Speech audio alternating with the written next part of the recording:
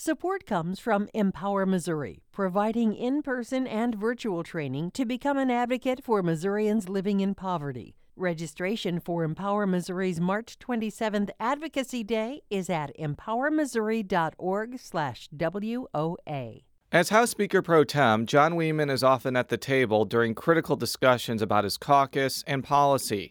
And the St. Charles County Republican has a lot to say about how Republicans are faring in 2019 and what could be the big issues that come up in the last few weeks of session. Wieman is the latest guest on Politically Speaking, so let's hit the music. This is Politically Speaking, the longest-running episodic podcast about Missouri politics. It's a little complicated in Bolivar because there is a Parsons family there. But we also knew that it was important to make sure that we got to where we needed to go. You know, if you walk in a room and you're getting ready to make a decision and everybody in the room looks like you need to stop. And right now what happens in the United States Senate is as critical as anywhere else in the country. I really want the state to succeed. Well, we want everybody to know that we're all working together. I just worked hard to try to build my name where I didn't have the money. And welcome to Politically Speaking. I'm your host, Jason Rosenbaum, a political correspondent for St. Louis Public Radio. I am in the historic House Lounge for our latest guest on the podcast, and he is? John Wieman, Speaker Pro Tem. Thank you very much. First time on the show. Yes. You represent a district that includes St. Charles County, is that correct? Yes, sir. Can you just give us a sense of the boundaries of your district for people that may not know? Certainly. My district is located in St. Charles County. The area that I represent of St. Charles County is the city of Cottleville, most of Weldon Spring, city of Weldon Spring, and then I have a portion of the southern portion of O'Fallon, Missouri, and then a little bit of St. Peters. And my understanding is before you decided to run for the legislature, you're kind of in the insurance industry. Is that correct? Yeah, that is correct. I'm still in the insurance business. Yeah. I've been at my own insurance brokerage firm for over 10 years. I have my own firm. And then prior to that, I've been in the insurance business for a total of 21 years. That is quite experience in the insurance industry. I do have a little bit of knowledge in the insurance business. So tell us a little bit about what got you interested in Missouri politics. St. Charles County has obviously become a very Republican bastion, but I also know that it can get quite competitive, especially when a seat opens up. Mm-hmm. Tell us a little bit about your journey to this point in time. That's a great question. It started really when I was a young man. I actually grew up in Phelps County, Missouri, which is Rolla, St. James area. That's where I grew up. Which is actually a part of the state which St. Louis Public Radio transmits into. I know it does. Yeah, we bought the station, and some people were happy about it, and some people were not happy about it. They'll learn to love it. Yes, and we also have a dedicated correspondent in Rolla now, too. Oh, that's great. Well, anyway, so that's where I grew up. My parents were involved in Republican politics when I was a young man, and so naturally I just was attracted to it and was very interested in politics. And then my father actually ran for state senate in 1990, and I ran his campaign. It's my first campaign he had ever run, and he didn't win the general election. He won the primary, but lost it in a general election. And where was this? This was in the 16th senatorial district back in 1990 in Phelps County. It was the 16th senatorial district. And so from that point, I just kind of got the bug and actually worked for Roy Blunt for a period of time when he was Secretary of State and when he ran for governor. And then from there, I just was involved in college Republicans and just I've always been involved politically since a very young age. And once I got done with school at Mizzou, I kind of took a step back a little bit just to kind of focus on my career, and also I just got married and was trying to get myself established in Missouri. And so at that point, just kind of worked on building up my business and trying to take care of my family. And I had a young family at the time, and was involved in the party, stayed engaged in the Republican Party. And then at that point, when the time was right, I chose to run for state rep. And when was that? 2014? 2014 is when I ran. Did you have to face a primary, or were you able to just go into the general election on a No, cause? as you know, in St. Charles County, it's a very competitive county when it comes to Republican politics, and so I did have two other primary opponents that ran against me, and both were young men that were very interested in getting involved in politics, and I was fortunate enough to beat out those two to win the nomination. This may seem like a strange question, but I've noticed that there are like several different archetypes of legislators. Some are very young legislators who get elected when they're 25, 26, 27 before they're professionally established. Then there are some who are older, who have retired and are kind of doing legislating after their careers are over. You're kind of in a position where you jumped into it when you're still in the middle of your career, and I've met a lot of lawmakers like that. It kind of makes it so that your time is divided between your career and legislating, but it also, I think, keeps you like grounded in the real world. So that's been my observation of others. What's been your observation of being in that I agree with you, Jason. That's you see, unfortunately, and that's just because of the way it is.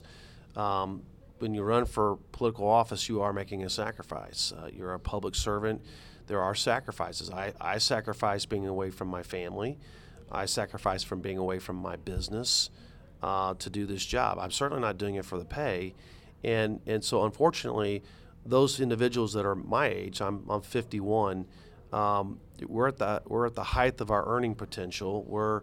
A lot of us are, if we're successful, they're running in businesses, or you have your own business.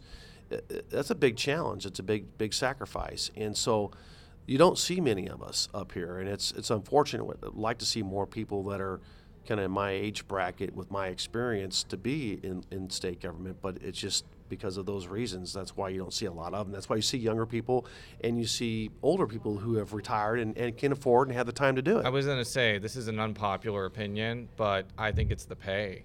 I think for people that make, I don't know, are generally middle-class people, the prospect of taking a pay cut down to $37,000 is something that they can simply not afford to do, especially if they have families. Yeah, so, it's unfortunate that really those people who would like to serve but financially don't have the means outside of their just a regular job. And on top of that, try to find a company that would hire you knowing that you're going to be gone for 6 months out of the year and not be able to work and do the job. It's pretty difficult to find that type of arrangement. But you're in the arena, so I salute you for your sacrifice to your career and to your family. You are House Speaker Pro Tem. We've had other people who have had this position in the past on the show. But for people that haven't listened to those episodes, explain what your leadership role does. And we'll kind of get to how it's become a very lucky leadership role in a minute. Sure. The official position of the Speaker Pro Tem in the House is you serve kind of like as Vice President. You're second in command in the House of Representatives.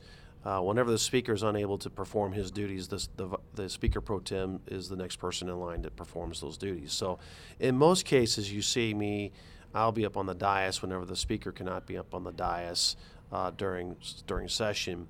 But there are other times when if the speaker's not in the building or not able to be here for whatever purpose, then usually they default to me to run meetings and to run the caucus. I was also going to say, as a member of House leadership, you probably are privy to a lot of very important conversations about policy and internal caucus politics as well. Is that fair to say? That is fair to say. It's, we all have our roles to play. The Speaker has his jobs and responsibilities, and the floor leader has his responsibilities, and I have my responsibilities. But we, as a joint leadership team, we meet on a fairly regular basis, and then on an ad hoc basis, we're constantly talking to each other about various bills and things that we need to work on. We work as a team, and I'm there to support the Speaker and assist the floor leader as needed, and vice versa. I mean, when we're on the dais, I'm on the dais, and we're in session. Floor leader, it's a choreographed event, and the floor leader and I usually are communicating about how we're going to proceed, and he obviously directs the flow of the floor, but I'm also in charge when I'm on the dais on who gets called on and who doesn't, and I can also rule on points of order. And so there's definitely a symbiotic relationship between the floor leader and the Speaker and the Speaker Pro Tem. I don't want to sound like an old fogey here at 34 years old, but I've covered a lot of Speaker Pro Tems. And the first one I covered was Carl Bearden, who had run for statewide office before, was thinking about running for state senate, decided not to, resigned, became a lobbyist. Nothing came of his elected political career, Correct. even though he is still active in grassroots politics. Brian Pratt was the next person. He ran for state senate, lost to Will Kraus. Then Shane Scholler lost his bid for Secretary of State, but then he kind of broke this curse of Speaker pro tems by becoming Greene County Clerk. And ever since then, like, pro tems have managed to win at every other office they've done. Jason Smith is now a congressman. Elijah Har is obviously Speaker of the House. Right. Denny Hoskins is now in the state Senate. Does that give you pause that you may become like St. Charles County executive or a member of the Senate because you have this job or something, or is it just a coincidence at this point? Well, I mean, certainly I always, when I got elected to the House, my first year or so, I kind of was trying to get a lay of the land and understand what my role was going to be in this body. And, I've always been in leadership positions pretty much my whole life. That's something I've always aspired to. And I knew I would be in some type of a leadership position in the House. And I just thought that this was the path for me to take, was the pro tem position. And earlier this year, I don't know if you're familiar with this or not, but the Republican caucus, we actually elect our speaker-elect a year in advance. So this year, we will be deciding who the next speaker will be, probably in September. We may do it this August. I don't know. There's some talk about doing it in August, but probably in September we'll elect our new speaker-elect. And my name, of course, obviously the floor leader, Rob Vescova, were being considered for running for that speaker position. And I really had not made my mind up whether I was going to run for speaker or not at that point in January. And so, as things kind of progressed, I kind of felt like it was important for me to make a decision whether I'm in the race or not in the race for speaker. And I made that decision about a week before spring break that I was going to not run for Speaker of the House and have and support Rob Vescova for that position, and I was going to just remain in the Speaker pro tem position because, quite honestly, that's not really what I was wanting to do. I'm more interested in running for Senate in 3 years, and that's what I'm going to do. Yeah, and I was just going to say, because of the decision of you not to run for Speaker, I would say Majority Leader Vescova is the overwhelming favorite. There's probably not going to be an inter-party caucus fight like there was the last time, and you all can focus on keeping your giant majority going into 2020, basically. Yeah. Well, I saved a lot of people a lot of heartaches and tough decisions because, Rob and I both have the same kind of friends, and he's well liked and well respected amongst the caucus, and I think I am as well. And so it was not going to be an easy caucus election, and so that was also what weighed heavily on my mind as well. And I just felt like for me, I had to do what was best for me and my family. And when you run for speaker, that's a big job, and that requires someone who's 100% dedicated to that position. And I just wasn't prepared to do that because quite frankly, I got some business things I'm doing right now that I need to focus on this next year. And family-wise, I have another kid going into college here in another year or so. And which school, by the way? I don't know yet. I have one at Mizzou right now. We have another one. I don't know where he wants to go yet. But yeah. Mizzou's a good school. I went there. Yeah. My dad went there. My grandpa went there. So you're a good Mizzou alumni. I am. My wife went to Northwestern, though. Oh, we won't hold that against her. I won't. One thing I do want to ask is, I mentioned the giant Republican caucus, which obviously is a big change from like when you started off in Missouri politics and Republicans were in the minority, or even like 10, 12 years ago where the margins were a lot narrower. Mm-hmm. I've often heard, though, that having this giant majority, while it gives you some cushion to pass more controversial bills, it also just means you have like lots of differences of opinions on issues, and it could be kind of unwieldy to manage. I'd be interested to hear your perspective on that. I'm surprised I haven't asked more House leadership people that question, but it seems like having a giant majority is a gift and a curse in a way. Is that fair? I mean, what's your feeling on that? I think that's a fair assessment. Certainly when you're at 116 or 114, we've got one or two members that have resigned. But when you have that large of a margin, you need 109 just to do a veto override. So we're even way beyond that. That certainly creates a whole nother level of communication that you have to do with your caucus when you have that many people to kind of keep in line as far as here's what our priorities are, here's what we're trying to accomplish. When you're at 90 or 95, it's just easier to manage that number. And that's the challenges that we face right now, because the Republican Party, not everyone is ultra conservative. They're not all moderates. We have a variety of different political philosophies, within that party of ours that we have, and that's where, not everyone's going to be in agreement on charter schools. Not everyone's going to be in agreement on right to work. I mean, when we passed right to work, and I was here when we passed that out of the House, we didn't win that with 116 votes. It was more like in the 90s. Yeah, the low 90s, and so. That's the great thing about politics, and everyone, you run as a Republican. I don't agree with 100% of what the Republican Party believes.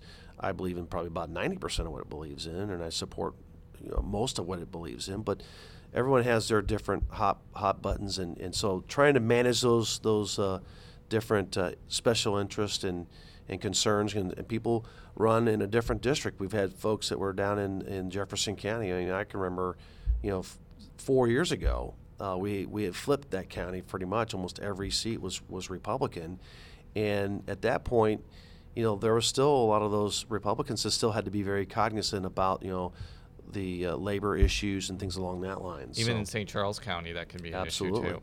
We'll be right back after this short break to talk about some of the legislation that you have sponsored and some of the big issues that the legislature will deal with in the last few weeks of the session.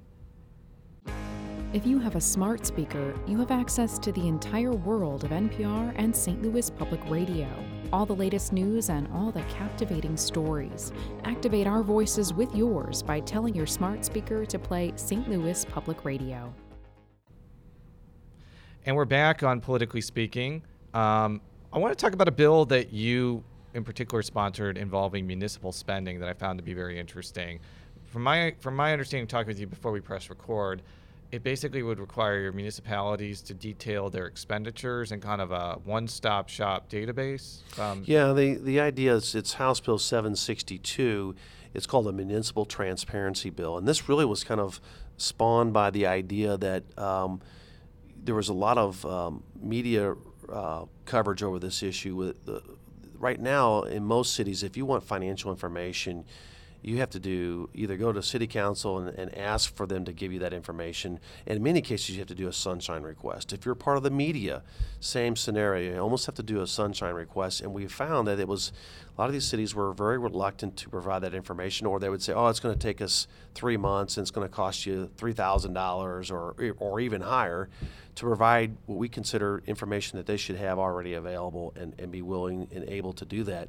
So the idea was to help the cities by saying, you know what, we live in modern age. We have technology. We have the internet. We have already in Missouri, we have this wonderful resource called the Missouri Accountability Portal. It's online. All the state information's dumped into that, and you can research a lot of information about state expenditures.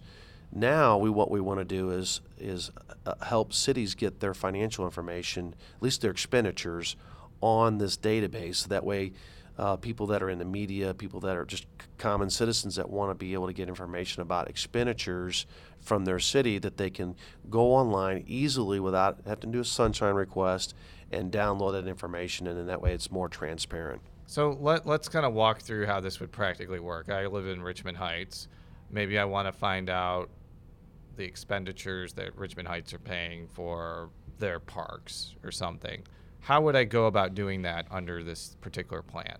Well, what happened is the city of Richmond Heights would take their information, their expenditures, so the expenditure amount, the date it was paid, to whom it was paid to, so the vendor, and then for what purpose was it paid for.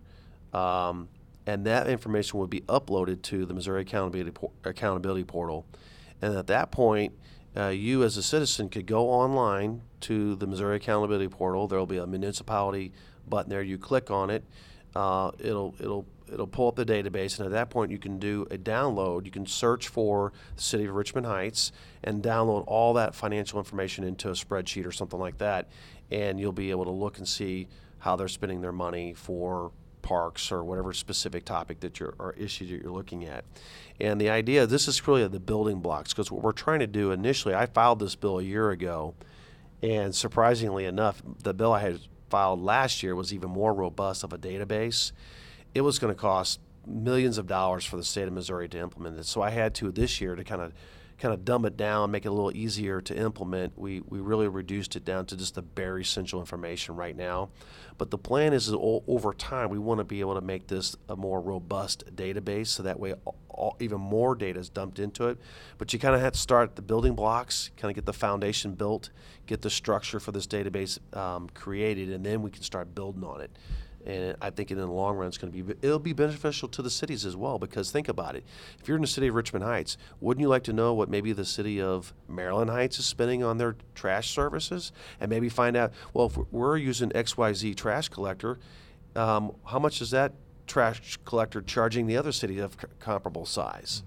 So I don't remember the vote count on it, but I don't think this was unanimous. Is that true? That is true. The vote was 85, and you need to have 82 to pass it out of the House. So yeah, that was certainly a concern. The reason why that vote count was a lot lower was primarily because we had originally made the bill mandatory. So in other words, every city had to do it.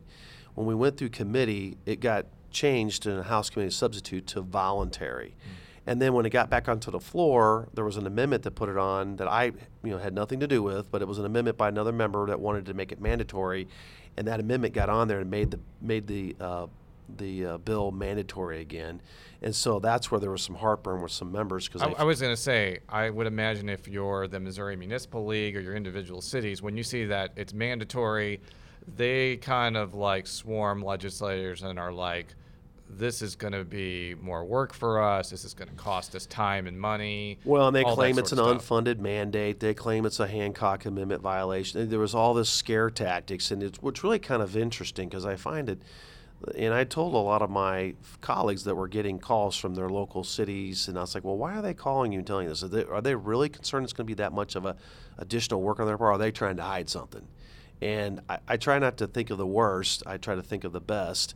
I think, as in anything, people are always reluctant to change, and these cities they're fearful of change, and they're concerned that it was going to be an undue burden on them, which is completely false. But the bottom line is that the bill is now over in the Senate. We're very confident that it's going to get through the Senate. It may not stay as mandatory. It may get changed back to voluntary, which is fine. I think the taxpayers all benefit at the very end, because it does have a provision in there that you can, the citizens, like in your community, could say, hey, we want this. We want the city to do this. You can petition the city and basically make them do it. So let's talk about some of the big issues that are going to come through the House over the next few weeks. We're running kind of into, I don't want to say the home stretch, but close to the home stretch. It is early April, which means May is just around the corner. Let's talk about transportation first, because it seems like the governor put forward a proposal that would bond out $350 million to fix about 250 bridges. And I don't think there's really any disagreement that the bridges are, in general, transportation needs to be fixed or have more money attached to it. What I am sensing, though, is there's a lot of disagreement over whether bonding should happen. And I know that the House Budget Chairman, Cody Smith, has put forward a plan that would basically devote $100 million every year for 4 years for certain bridge projects. And there would be no bonding, so there'd be no interest attached to it. Mm-hmm. I know Senate leaders, I talked with Senator Schatz about this. I don't think that they're super wild about that idea, but they're trying to maybe come up with some sort of compromise where maybe bonding only happens if you get federal funding, and then there's $50 million that go directly to bridges. So that's kind of a verbose summation of what's going on. What's kind of your feeling on how this issue ends up? Because I have to imagine there's going to be some negotiation between the House and the Senate, and maybe there's some amalgamation of a lot of these ideas that come out as the final package. Well, first off, I will say this. I think all parties, the governor, the Senate, the House, I think we all realize that we have a great demand for improving our infrastructure and investing in our infrastructure. So I think we all want to fix the problem, or at least start addressing the problem. And we've tried in the last year or so to do tax increases. Those went over like a lead balloon. And so the taxpayers are now saying, you know what, we're not going to pay for more taxes, so figure it out. Find another way to address the roads and the infrastructure. So I agree with you. I think there will be ultimately a solution that will be worked out, but that's what's great about the political process. The governor gave his idea, he gave his proposal, and I appreciate that, and we're certainly giving it full consideration. The Senate has spent a lot of time talking about it. We have not. I think the idea was originally for the Senate to really kind of take the lead on that, and then the House would follow suit and take it up. The House certainly has spent a lot of time over the last couple of years addressing transportation issues and trying to come up with solutions and ideas.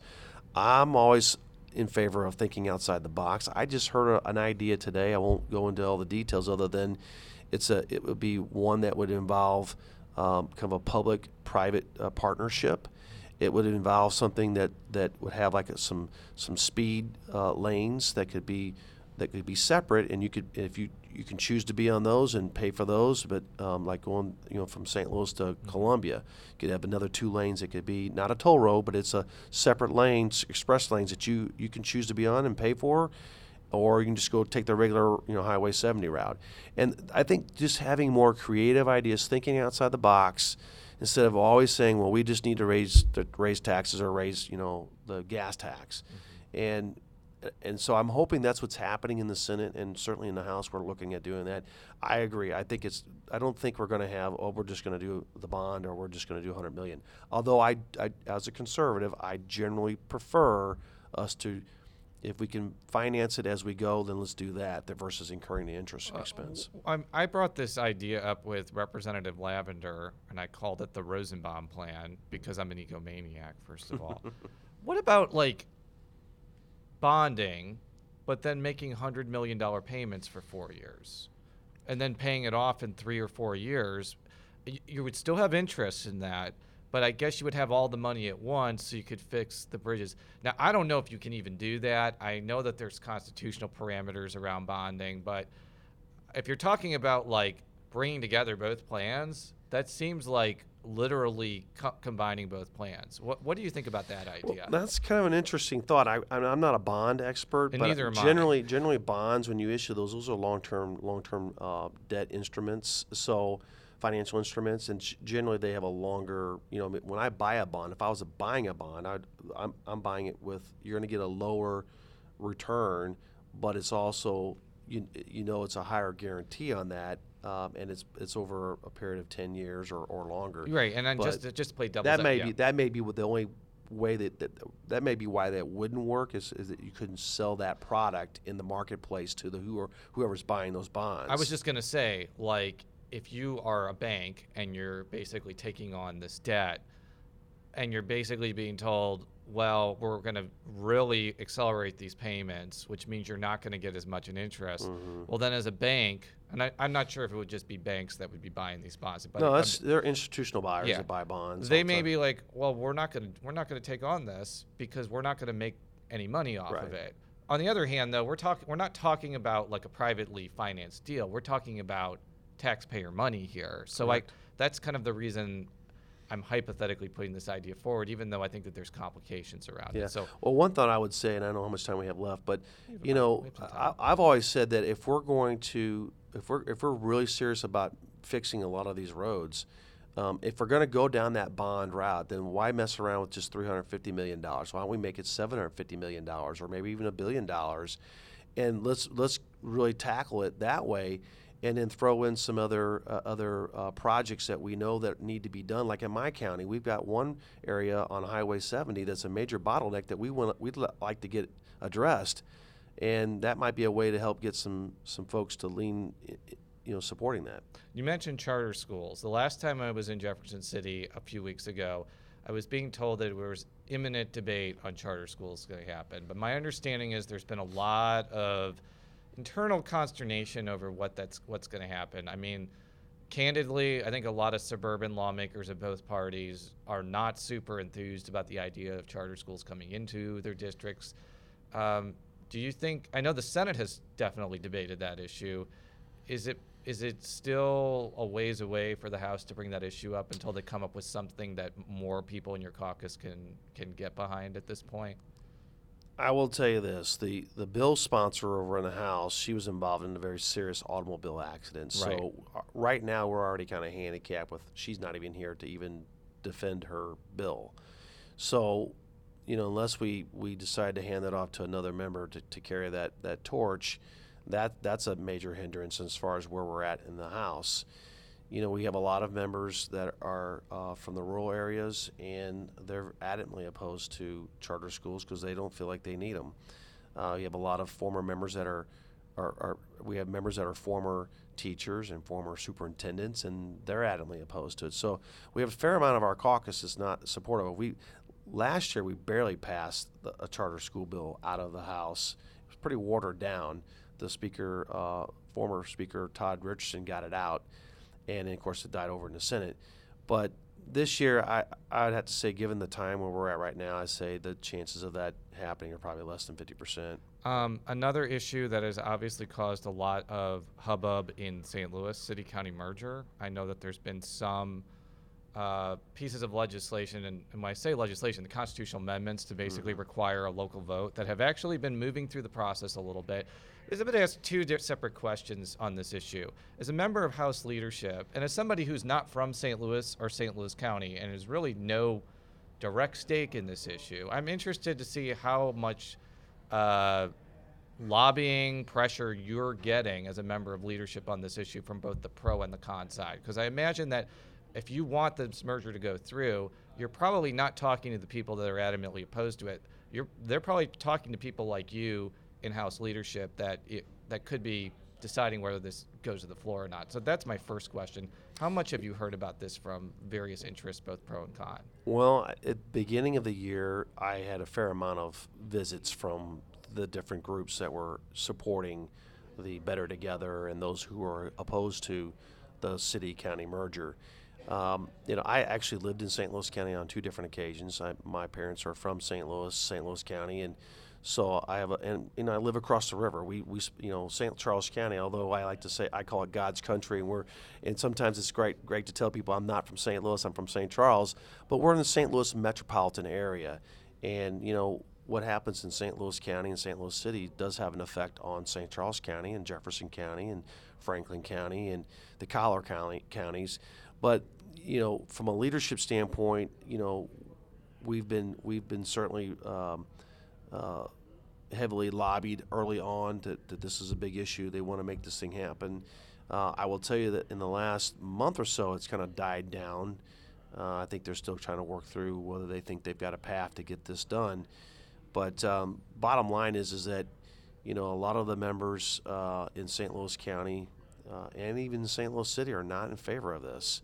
And so I think that is kind of weighing on leadership as far as, do we really want to take this up? And a lot of us are more like, we want if it's going to be something that's going to affect, you and your community, you should be making that decision. Why are we doing that decision at the state level? And that's the exact proposal that's being considered now. Representative Plocher, who's actually going to be on this show in the next week or so, has an amendment that would go alongside the Better Together proposal ostensibly that basically says you can't have a merger unless the city and the county vote for it or any locality vote for it, which I don't know what happens if both of those pass. I'm sure it'll go to court for like 100,000 years. But I think the idea basically is to force a local vote or basically nullify the statewide Better Together plan. That's kind of the backdrop. I am interested, though, because we've talked with County Executive Ellman about this before, and I've actually talked about this with you one-on-one. St. Charles, for all the criticism it gets for being like a far-off suburban enclave, actually structured its government a lot differently than St. Louis County. There's a lot fewer cities. All the police departments are very professionalized. County Executive Ellman mentioned to me that the county police have gotten racial sensitivity training long before the Ferguson unrest, and also there's only 5 schools, whereas you look at St. Louis County, there's like 88 cities, 20 or 25 school districts, lots of police departments. So I don't know if County Executive Ellman has come down for or against this merger, but he certainly has come down through his actions against bifurcating his county into a bunch of different directions. And I have to imagine a lot of people who represent St. Charles County, like yourself, probably look at St. Louis County and to some extent the city are like, maybe the Better Together plan isn't the way to go, but maybe something needs to happen. That's an assumption based on what I talked with Ellman, but it'd be interesting your perspective as, again, an uninterested observer on this issue. Well, my general perception of the whole St. Louis City and St. Louis County situation is really one from a perspective of leadership. In any organization, whether it's doing well or doing poorly, it's usually a result of good or bad leadership. And I'm going to throw one party under the bus. I won't mention the party, but there's been one party in charge of St. Louis City for over 50 years. It's not the Whigs, by the way. It's not the Whigs. It's not the the Communist Party or any other. There's another party that's been running that city for 50 years. It's the Democrats, by the way.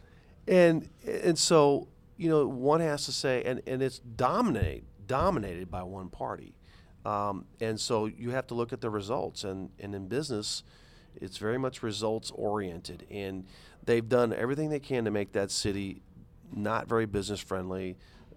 Just, I think leadership. There's a leadership problem in St. Louis City, and starting to be a leadership problem in St. Louis County as well.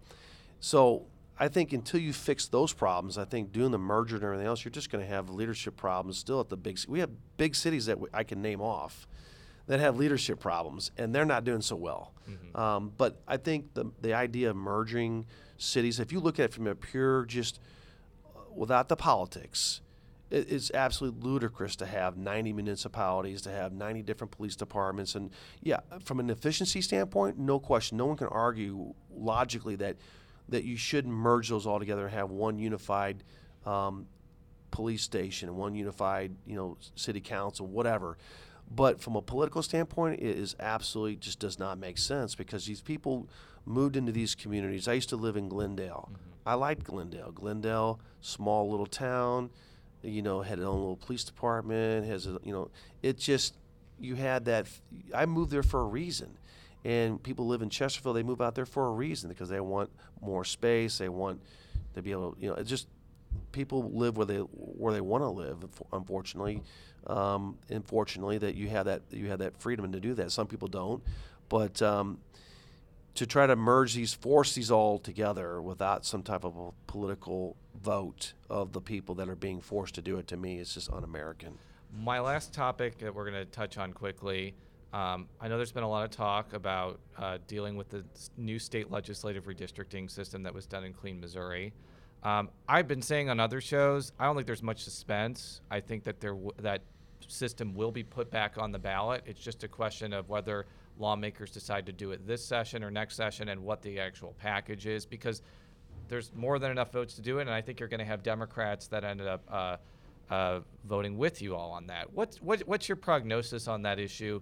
Do you think that may be a 2020 issue that the lawmakers tackle, or do you think that this could be something that gets resolved this year and gets put on the ballot for 2020 in 2019? I think the idea is to certainly try to get this issue dealt with sooner than later. Now, whether we can accomplish that, I'm not quite sure yet that we're quite there yet. There's still two trains of thoughts on how we go about doing that. Some are there's interest groups that are wanting us to focus just on the state demographer, and there's other groups that are wanting us to focus on this other issue. And so I'm not quite sure yet.